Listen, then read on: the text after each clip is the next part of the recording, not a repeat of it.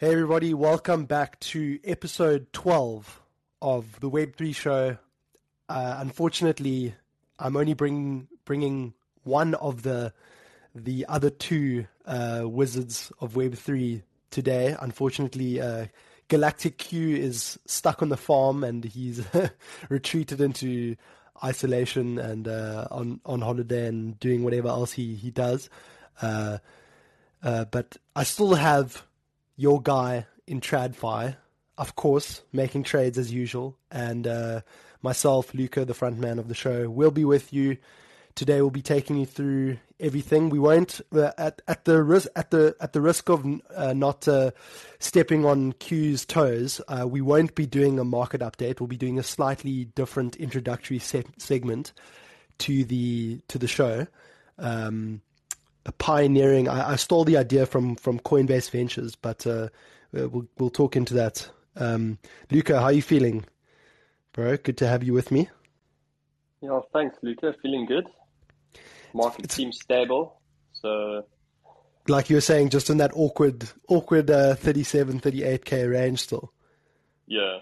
So I guess we'll see what happens. Feels a bit empty without Q, eh? Yeah. I was kind of, as I was speaking about it, sort of expecting him to jump in with some feedback. But with the market update. Yeah, I want to try talk as little as possible about market fundamentals and what's going on. Yeah. Obviously, besides just the start drawing up a technical analysis. No. I think live on the show. I think there'll be hell to pay with the people who come back week after week for Q's technical analysis and all his trading jargon. We're going to be a bit more boring, stay on the surface, high level. But Luca, let's jump to around the block, which is the thing I stole from Coinbase, because I realized Coinbase Ventures also publish a weekly around the block, just covering like news around crypto and Web3 and everything that's going on. Over the last week, did you steal the contents of the Coinbase around the block as well? I did completely. I'm going to read them out. Like, I think there's no original content right in the show. I think. Besides the meltdown of the Wonderland protocol and the time token and everything to do with Danny Sestagali and Sifu, which we'll get into, which is the main topic of today's episode. Luca, what else has caught your eye over the past week in crypto, Web3, degen, memes, whatever else? The one thing which has been quite interesting to watch is the OpenSea competitor Looks Rare. Yes. So they launched kind of with a beta product. It worked. It had its flaws, but the idea is basically that protocol fees are redirected to stakers of the governance token, and 100% of fees. So unlike OpenSea's model, the holders of this governance token get a stake basically in the profitability of the platform. But so Looks Rare are actually don't take any of their fees. No, 100% goes to stakers of the governance token, and it goes even further. So they pay you. So first of all, the fees are paid in ETH, right? Which is big. It's not in the governance token. It's the actual ETH fees on the trades, and then you get incentives in the actual governance token. The Looks token, basically, when you do a trade. So you're being paid to trade. You can think of it as a discount, effectively. And they've actually been gaining market share. So initially it was, large whale transactions that were generating most of the fees, but more and more projects have listed. They've kind of been developing on the fly. So kind of contrary to the OpenSea way of doing things, which is, I guess, very slow and incremental. Looks Rare or just kind of building on the fly, and it may be one of the altcoins which has actually been doing okay in the past, and it'll be really interesting to see what happens. Obviously, we don't have Quinet here; he could give us some of the technicals on the price action, but as a long-term investment, it really is compelling. If you think of volumes on OpenSea, billions of dollars, right? You think of maybe 250 basis points of fees generated on the platform, 250 basis points of a couple of billion going to stakers of this governance token. I mean, the remarkable thing is this revenue is not dependent on the actual governance token. So it's not funded by emissions. It's just funded by a real business revenue, basically. So it's going to be really interesting to see. I think it's really stood out to me as a success story in the past week. So it's not funded by the rewards aren't funded by the emissions of the Lux token, but you're saying rather by distribution of the ETH that's paid in the transaction fees. Is that what you mean, or did I get that wrong? Yes. So there's an actual revenue source for token holders. Right. And then you're getting the extra the discount for trading and actually using the platform. Exactly. So there are still incentive structures surrounding this Lux token, but it has a revenue source which is not dependent on the price of the token itself, right? Yes, which is the key failing of many altcoins, right? That revenue is basically driven by token emissions, and so it's a function of the token price and indirectly then a function of altcoin trading volumes. If you look at the Lux token, a portion of the price is going to be the market's attempt to gauge value capture by the LuxRare platform from OpenSea. It's an incredibly exciting concept. And I mean, just a slight tangent on that, Luca. We spoke about this the other night, actually, when you dropped the biggest red pill on me of my life that I've probably ever received. But that's a conversation for another time. Interesting how you're talking about an altcoins where a lot of it is based on this emission schedule, and the tokenomics are just completely out of whack. And like you say, it's sort of that sort of made you lose faith in the market. I don't want to misquote you either, but just saying that when evaluating these altcoin projects, it's fundamental to look at these emission schedules and the tokenomics about it, because that can, I mean, if they're skewed, these tokens will tend to zero. And like the sense I'm getting is that you think the LuxRare, the LuxRare token is then tied actually to the functioning product, which is what you want to see in a long-term investment, right? Yeah, it's literally revenue redirection to token holders.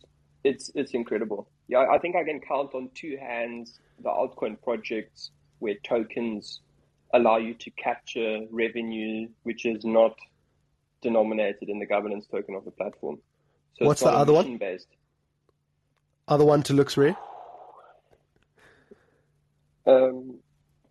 I would have to think about it a bit more. Did you say you could count on one hand, but you didn't know the other projects that were included with LuxRare? Because they're so rare.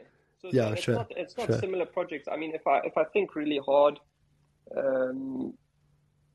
Anchor Protocol's governance token is interesting,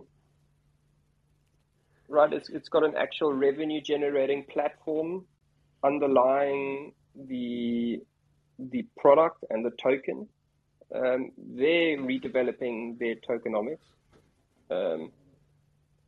I believe. But I mean, there are many examples, none as good as LuxRare.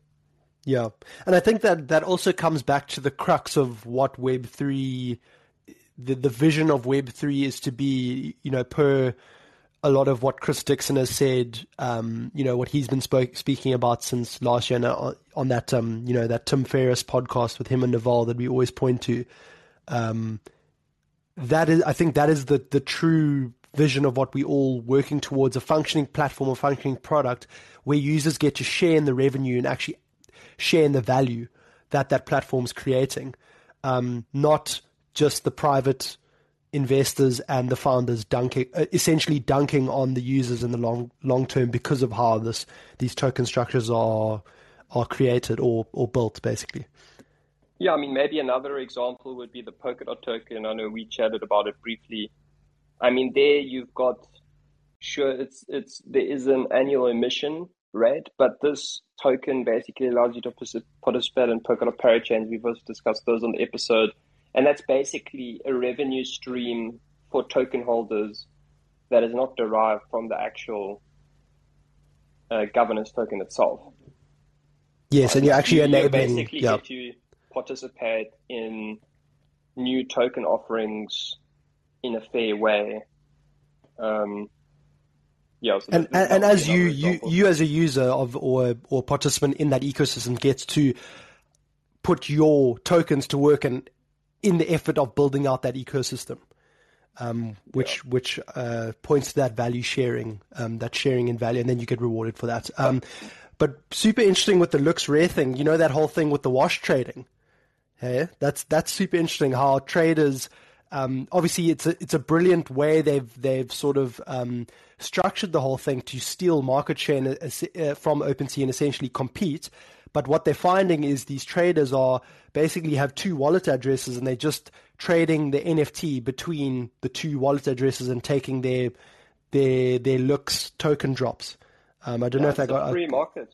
Yeah. Like Look, I mean, whether it's a good I didn't say it's a bad thing, but I mean, whether it's a good or bad thing can be debated.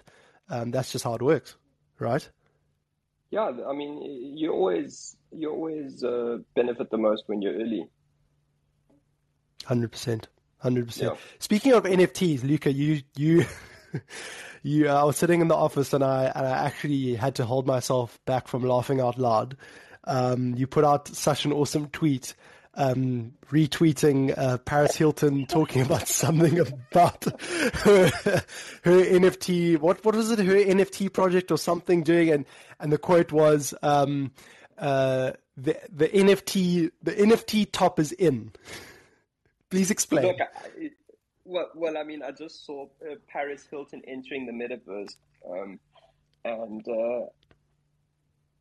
I don't really know what could signal the top more than that, to be entirely honest. And actually, interestingly enough, there have been quite a few high-profile Bored Ape sales. I think smart NFT traders are locking in profit on their NFTs. I mean, there's been a huge swell in prices and hype, and I mean that usually always precedes a cool off. So yeah, I think Paris Hilton it was almost like it just jumped out at my face. Like what is she gonna offer? You know, I guess maybe a live concert where your entry into like a VR space is an NFT or something. But I don't think not she's sure. a singer though. So is she a She's singer? a DJ though, isn't she? Oh my God. You can't tell me you're going to go to a party DJs and in Las see Vegas. Paris Hilton DJing. No, I'd it's a rather funny go. concept. I'd rather go see Paulie D from Jersey Shore But DJ. Luca, I have to be honest, aside from the Looks Rare thing, I'm not really up to date with what's been happening. Was there anything else of interest on the docket around the block? Well, while we're on celebrities, I found quite interesting. LeBron James has partnered with Crypto.com, the crypto exchange, I'm just reading here from CoinGecko. The collaboration is to provide blockchain-related education and resources to underrepresented populations. And obviously, Crypto.com purchased the Staples Center last year, and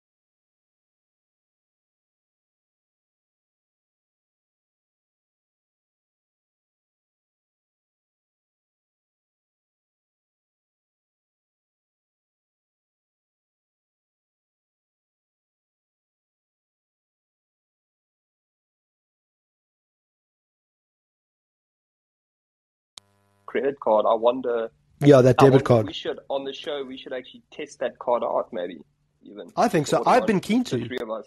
I've been keen to, Luca, because Binance, maybe we should even get the Binance card as well, and that you just give it a go. I've been thinking about it.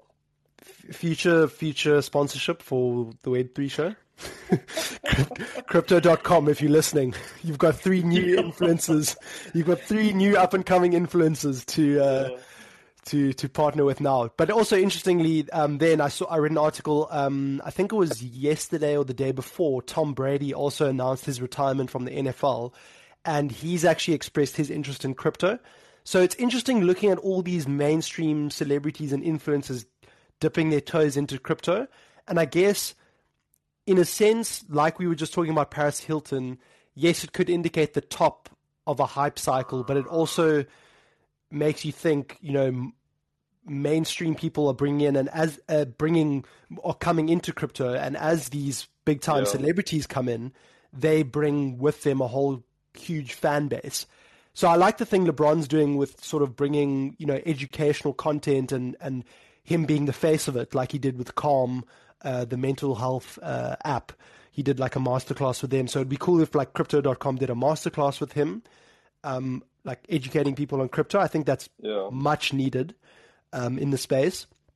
Tom Brady's actually building a NFT startup, Luca. I think I've heard, yes. Yeah, called Autograph. They raised $170 million from Katie Horn, Kleiner Perkins, and you won't be surprised to hear that they also raised from Andreessen. But yeah, I think it's a platform, NFT platform, that's helping athletes and other famous individuals create and market their own digital collectibles, which I think is huge, which is cool. So he's building in the space. He's also dipped his toes. Aside from that, there was India's 30%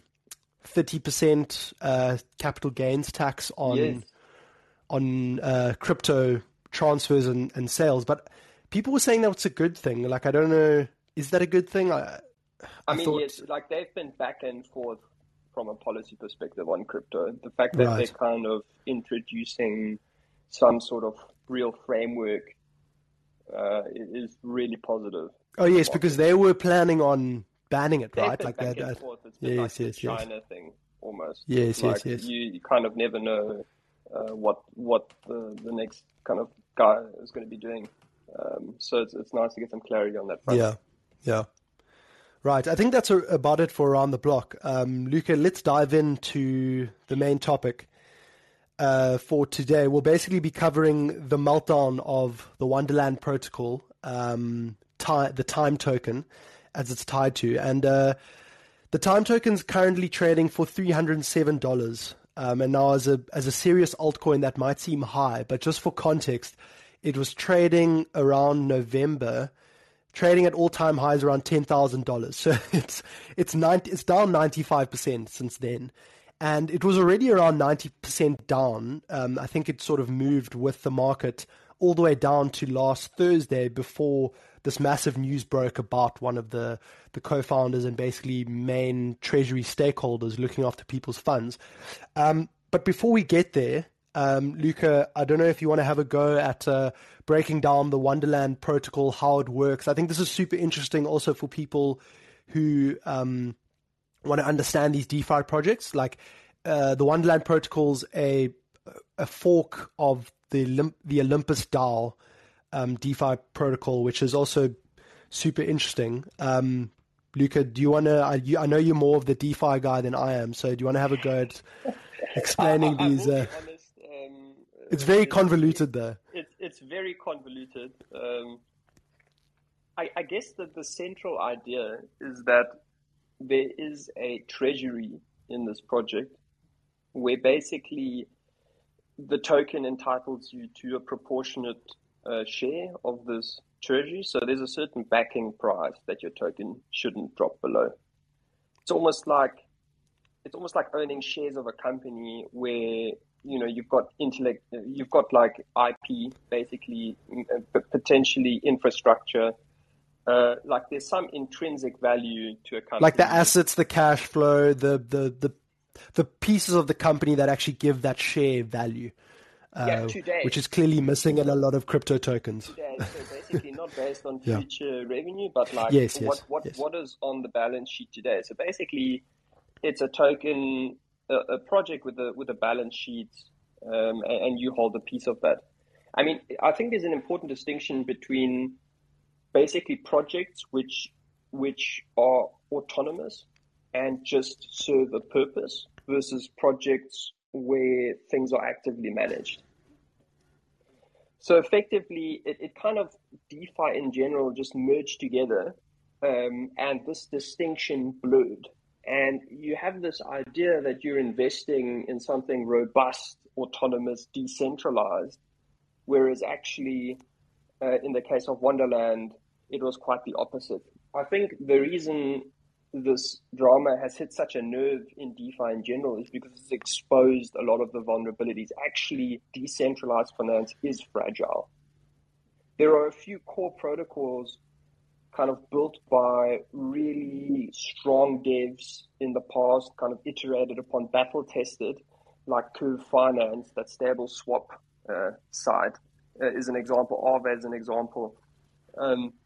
These are autonomous platforms which are not actively managed, so to speak. And that's what just to drive the distinction home, Luca, that you're talking about a smart contract that essentially executes code without any human intervention, where the Wonderland protocol actually has two people, in this case, Sifu and Daniele Sestagali, however you say his name properly. Danny Sesta, I'll say it like that. Where they are actually, you spoke about, you told me offline that meme about the supreme leader, Mao. They are essentially the supreme leaders of the protocol, and you have these scenarios where Sifu was actually the treasurer.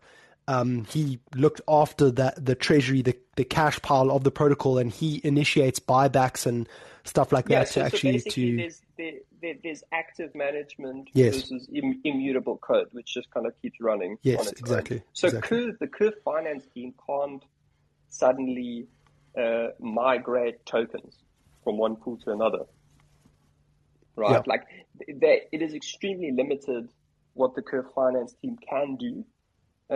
I believe it's not even possible to upgrade existing code. They kind of have to add layers on top almost. It's really built in such a way that user funds are safe. And then you've got Wonderland, where basically, I mean, it shocked me to the core, but basically these guys can just move 100 million around here, 100 million around there. So effectively what you're doing, basically, it turned out that in the end, you were investing in something like a hedge fund, except you didn't have any of the protections that you would have as an investor in a registered hedge fund. Yeah, so exactly. Basically, we're completely at the mercy of the guys running the protocol. And in the end, I think Sifu funneled a couple $1 million through Tornado Cash and just took his exit. Yeah, so obviously then just to draw back to fill in the gaps for before we jump too far ahead with getting into all of that stuff, the takeaways. Basically, I think the protocol had sort of been hit hard by the market drawdown and sort of the decrease in the treasury assets, and as that happens, I think a key fundamental component. Obviously, Luca, jump in where I'd mess up my DeFi terminology or sort of how the my explanations of how the thing works. But when the treasury decreases below the value of the token, or the token's intrinsic value decreases below a certain point, that collateral balance in the treasury, the protocol buys back tokens to artificially increase the price of the token, and the treasury was then controlled by Sifu, this anonymous sort of character who, last week Thursday, the news broke, and there was a brilliant thread by this anonymous sort of user, or he's sort of like a CoffeeZilla type on Twitter, ZachXBT.eth on Twitter. He basically got a great account. He basically got into a whole, and I think he does this on the regular. He does this whole like investigative sort of like sniping around the crypto land and the BitBoy. Yes, we can. We can at the end, Luca. Is that the meme section? Okay. That's the meme section. BitBoy's back. No, so he basically exposed through a Telegram chat with Danny Sester, who, for people who also don't know, he's one of the most, basically one of the biggest acclaimed DeFi builders in the Web3 space, who has basically a cult following called the Frog Nation. And I don't truly understand the Frog Nation as yet, but I think, Luca, you have a better idea about who they are and the types in there. But basically, this guy is an excellent builder, and he has a diehard community following. And he's created these different protocols like Wonderland, Popsicle Finance, and I think he's also had input into Abracadabra. Yes, exactly. That was the one I was missing. Incredible product. Yes, incredible products. That's worth underpinning. Like, the reason Wonderland was such a fiasco is because this guy has built incredible protocols. He's prolific. Popsicle Finance really also drives revenue, basically, to token holders. It's profitable. Like, he's Abracadabra money, game changing. Really a whole paradigm shift, I would say, actually. Sort of kickstarted the whole DeFi 2.0 thing. So I mean, Abracadabra has $3.3 billion, over $3 billion total value locked. So I think this guy, he's basically created about north of $3 billion of value, right? Through his protocols and what he's built and everything. So he's prolific, as we say. But then the news breaks through ZachXBT that this guy, Sifu, who's the treasurer and basically has control through multi-sigs of the Wonderland treasury. He's a multi-sig holder with Danny and I don't know, Luca, a couple of other people maybe, but it breaks that he was the co-founder of Quadriga CX, which I didn't know of until I started digging into the story, but basically is a defunct centralized crypto exchange from 2018, where and so his actual name is Michael Patron. Going back to 2004 to 2005, Sifu's first name was actually Oman Danani or something, and he had basically been arrested for credit card fraud and a bunch of other financial crimes, and he actually spent about 1.5 years or 2 years in jail. Then he gets released and he changes his name to Michael Patron, and he gets involved with Gerald Cotton, the founder of Quadriga CX. And I'm not going to dig into the story what happened there, but basically, allegedly Gerald Cotton passed away or something happened. He disappeared with about $169 million because I think he allegedly, Luca, you can also correct me if I'm wrong and if on anything here. Allegedly he passed away, and he held all the private keys to the exchange and left, and basically customers of the exchange got left holding the bag, and $169 million vanished. So he was part of so Michael Patron, who is Sifu, was part of this mess as well.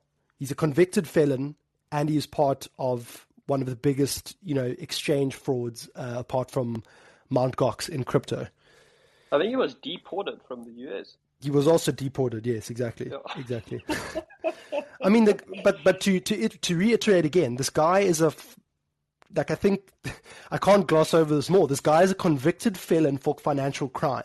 15, 16 years ago that he's committed, and there were pictures going around of him on the internet. This guy looks dodgy as hell, and basically the news breaks that he is in fact Sifu, and he is a multi-sig holder of Wonderland's treasury. And that, I think at the time, was around $800 million or $1 billion, around there. The total value locked in the protocol is currently sitting at $283 million. So as you can imagine, there was a huge liquidation, everyone started selling, unloading, and once that happens, Luca, this is where you need to come in with your DeFi wizardry. Once that happens, you have those cascading liquidations, right, where there's huge selling pressure, and basically the protocol's forced to liquidate everything, right? Yeah, so there was almost this like interdependency between Danny protocols where Abracadabra money allowed for cheap leverage, and the treasury engaged in kind of leveraged LP positions. Holders engaged in a lot of leverage and set their liquidation price to under the backing amount. So again, there is a treasury, there's an intrinsic value. So people felt quite safe, kind of 500 basis points below the actual intrinsic value, below the backing value. But then, obviously, it's not perfectly efficient, and cascading liquidations knocked a lot of people out. So a lot of people lost a lot of money. But yeah, I think that the key, if we circle back for a moment, there was that, we made the point, there's this idea that DeFi protocols in general are just this safe, autonomous code. And so it almost doesn't matter who the team is because your money is safe. And hacks come from the outside. But what this is kind of really illustrated is that that's not the case, actually. And for the majority of projects, maybe north of 90%, it really matters who is on that team, basically, because they have access to your funds. They can move your tokens. I mean, Sifu just took the cash for himself now, right? Luca, correct me if I'm wrong. I think there's been people have been posting on Twitter screenshots of Etherscan. The guy's been doing multiple ETH transactions out of his Sifu.eth account. Yeah, north of 100. Exactly, to Tornado Cash, and just breaks the link. Maybe one of the points. Just explain quickly what Tornado Cash does, because I've actually never heard of it before tonight. Neither did I before I read a couple of interesting Twitter threads on this. Basically, Tornado Cash is like a mixer, so you can anonymize recipients. So he's basically laundering the money. Basically, I mean, there's some conspiracy theories that this Tornado Cash is like a honeypot for for law enforcement, because all the founders of all the other mixers have basically been arrested and thrown in jail, and this is the only one which is basically trading on Binance, I think, even. So I mean, maybe Sifu gets nabbed. We'll have to see. But I think maybe it's worth just hopping on this point just a little bit further. One of the main trust metrics is total value locked, right? Like you generally, and I mean, I've fallen prey to this as well. You look at a project and you think to yourself, how big is it? If it's big, it's safe, right? Like if there's people which have put $1 billion into this, my $10,000 is safe, right? So you have this weird kind of thing where you associate total value locked with safety. So bigger protocols are safer, and again, it's misleading. There are a number of things that could be inflating these values. Like there's one platform we've invested in, Luca.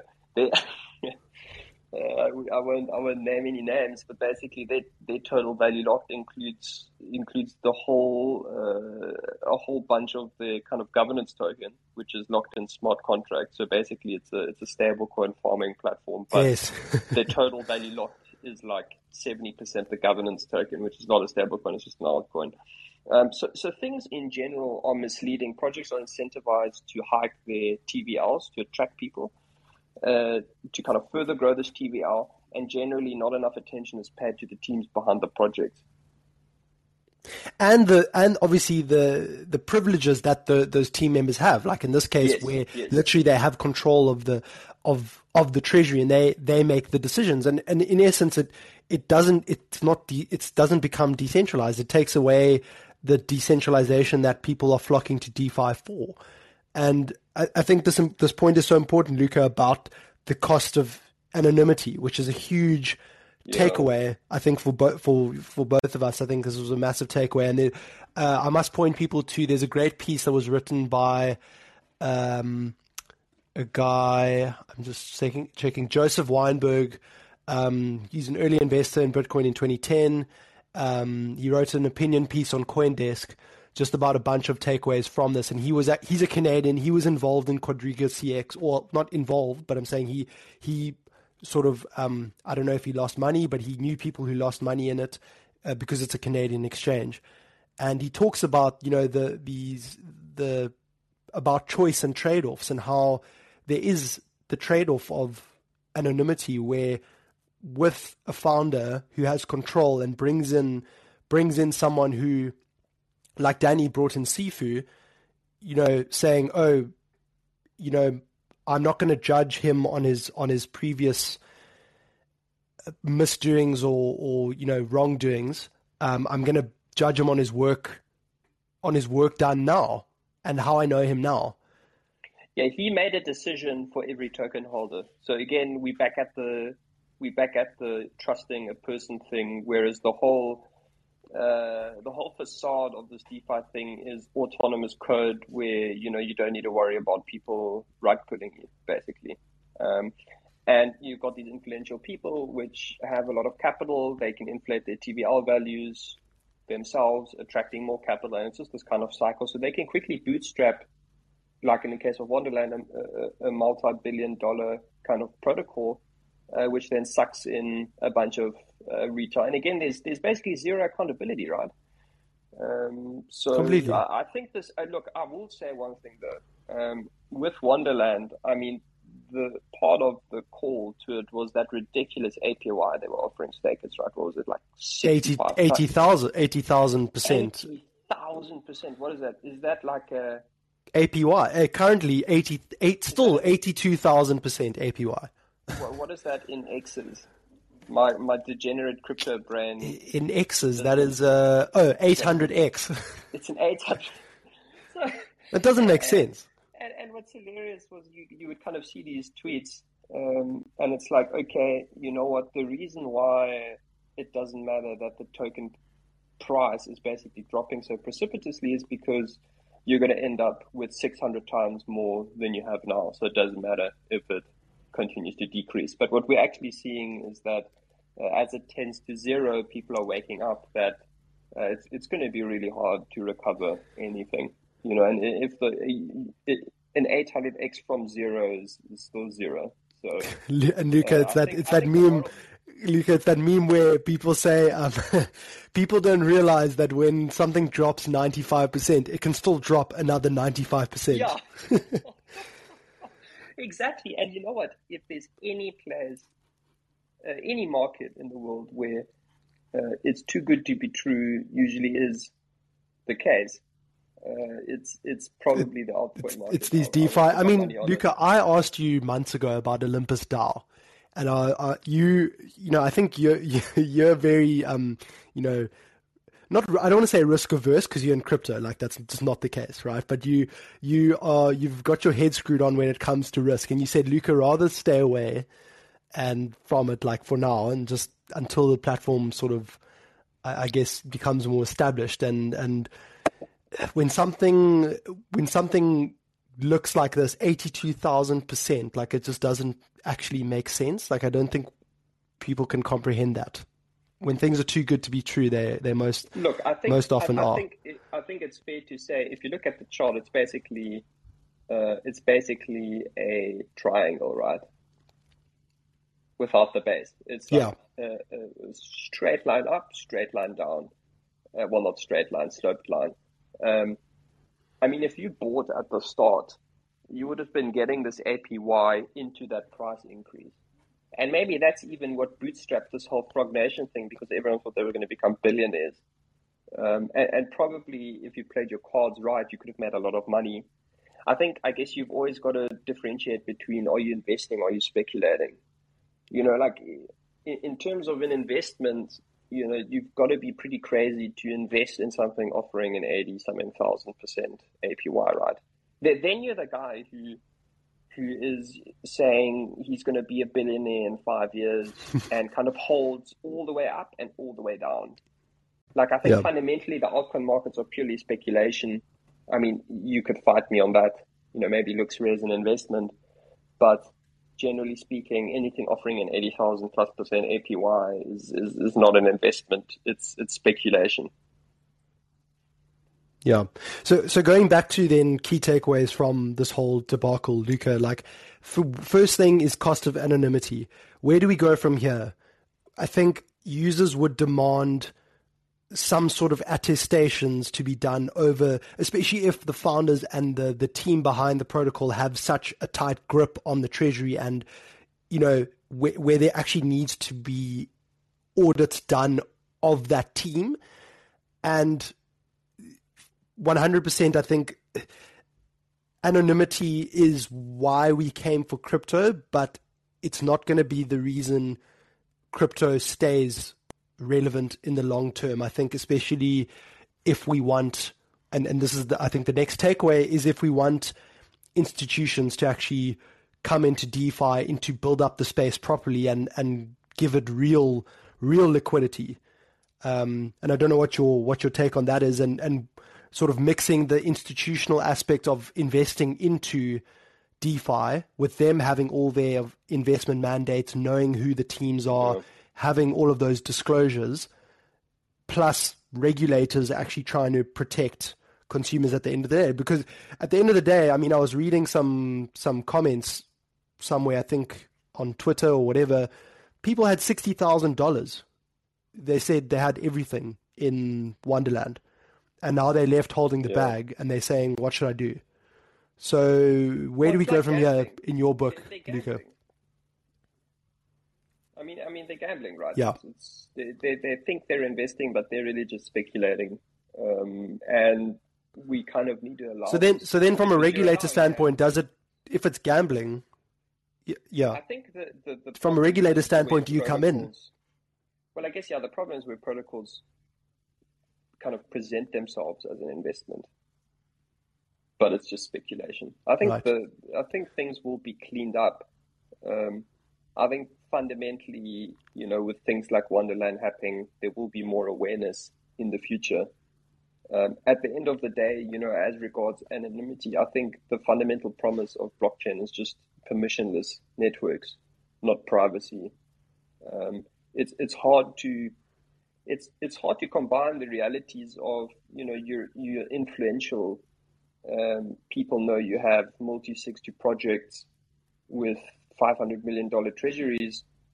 You're easy to target, right? The problem is if someone seizes you, they seize all your money as well. So it's like there's a real security aspect to it as well. And it was interesting, like one of the fund managers, I can't remember who it is, one of the bigger VCs was speaking about his process of buying a house. And it totally opened my eyes, because basically it was a huge nightmare when the agency through which he was buying it basically revealed his name in the process, even though he had bought it through like a holding company. And in the end, they had to sell the house and move out because his security team couldn't make it work. So I think these guys actually have a pretty big headache in terms of kind of securing themselves, their funds, their families. So in some sense, I think anonymity is not a bad thing.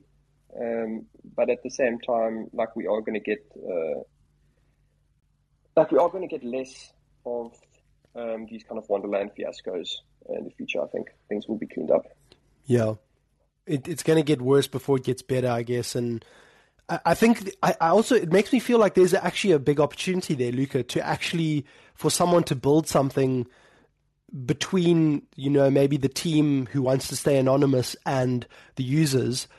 So at least there can be some, and this is like my sort of experience in audit coming through, where the users can gain some sort of comfort or assurance over those team members through some sort of attestation or sort of pseudo anonymity, where, important parts of the person's background and credit checks and all that sort of stuff is released to the users as like a vote of confidence. Here you go, here's your sort of resume in that sense, but their identity, which they want to protect, is kept secret. And on Twitter they can be known as Sifu. I mean that is one option. I think the other one is, and this maybe bridges into the whole BitBoy thing, is funding people like Zach XBT, who we mentioned earlier in the pod. I think if we have more people, 100%, that just throw people under the bus for not disclosing conflicts of interest, I think CoffeeZilla. Shout out to CoffeeZilla on YouTube. I love his channel. I've spoken about him so many times, but he's constantly revealing scammers and stuff. So funding those people, I think, is a good way. And I know Zach XBT was getting a whole lot of donations from people. I think he now has his ETH address in his bio, so you could just donate to his kind of research efforts. But Luca, do you want to right? You want to break the BitBoy story? Luca, you were breaking up a bit there, but I heard something about BitBoy story. Yeah, I was just saying, do you want to break the BitBoy story? Where I didn't read it properly, but basically where Zach XBT made a graph and BitBoy made a video like taking his graph, right? About, I could be just completely getting this wrong. Let me quickly get it. Yeah. Hold on, it was the... the scam... the moonshot videos. Yes. or moon. So basically, BitBoy posts these like videos once a week about his next 100x altcoin, and basically Zach XBT went and tracked the like performance of all his altcoins from the point of video, and I think. Oh, was that Zach XBT doing that? Yes. Oh, what a legend! What a legend! Yeah, what a legend, right? But then, and now basically all of them were like down 95% from when BitBoy made his video. Yeah, exactly.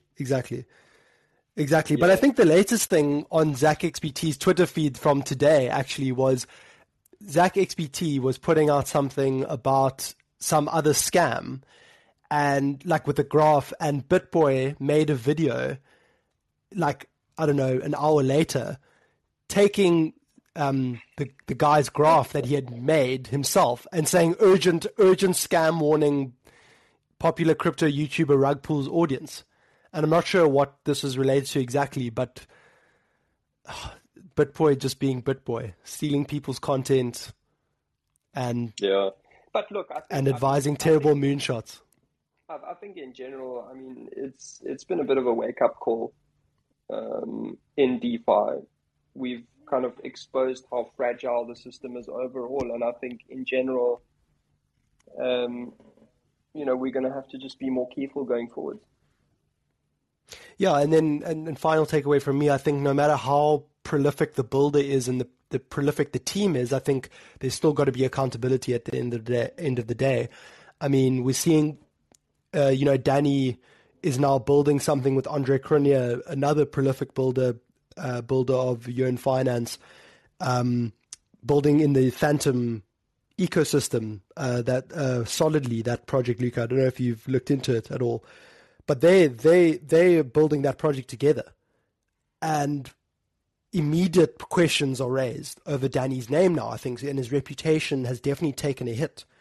So, no matter how good you are as a builder, there's got to be accountability. There's got to be the interests of the users and the people you are providing value for, in quotation marks.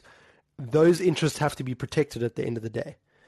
And he has to be held to account to the wider user base, surely. So I think that's also a takeaway where I think these projects are just going to be false profit. Yeah, exactly. Great place to end. Luca, anything else on the docket you want to mention? Sure, nothing from my side. I just want to say a shout out to Q because we've missed him this episode. Yes. I'm sure he would have been absolutely berating this project, and I'm sure you would have had a couple of things to say about the market and stuff, but we'll return to those shortly once he's back from his short but sweet sabbatical. And Luca, thanks for the great show, sharing your DeFi wisdom. And we will be back, of course, next week for Lucky Number episode 13. We will be breaking down the next best thing in crypto. Maybe another. I can't promise that there'll be another huge scandal that breaks that we'll be covering, but we'll be covering something as exciting, hopefully. But yeah, thanks, Luca. Thanks, everyone who joined on call-in, and we will speak to everyone next week. Bye-bye.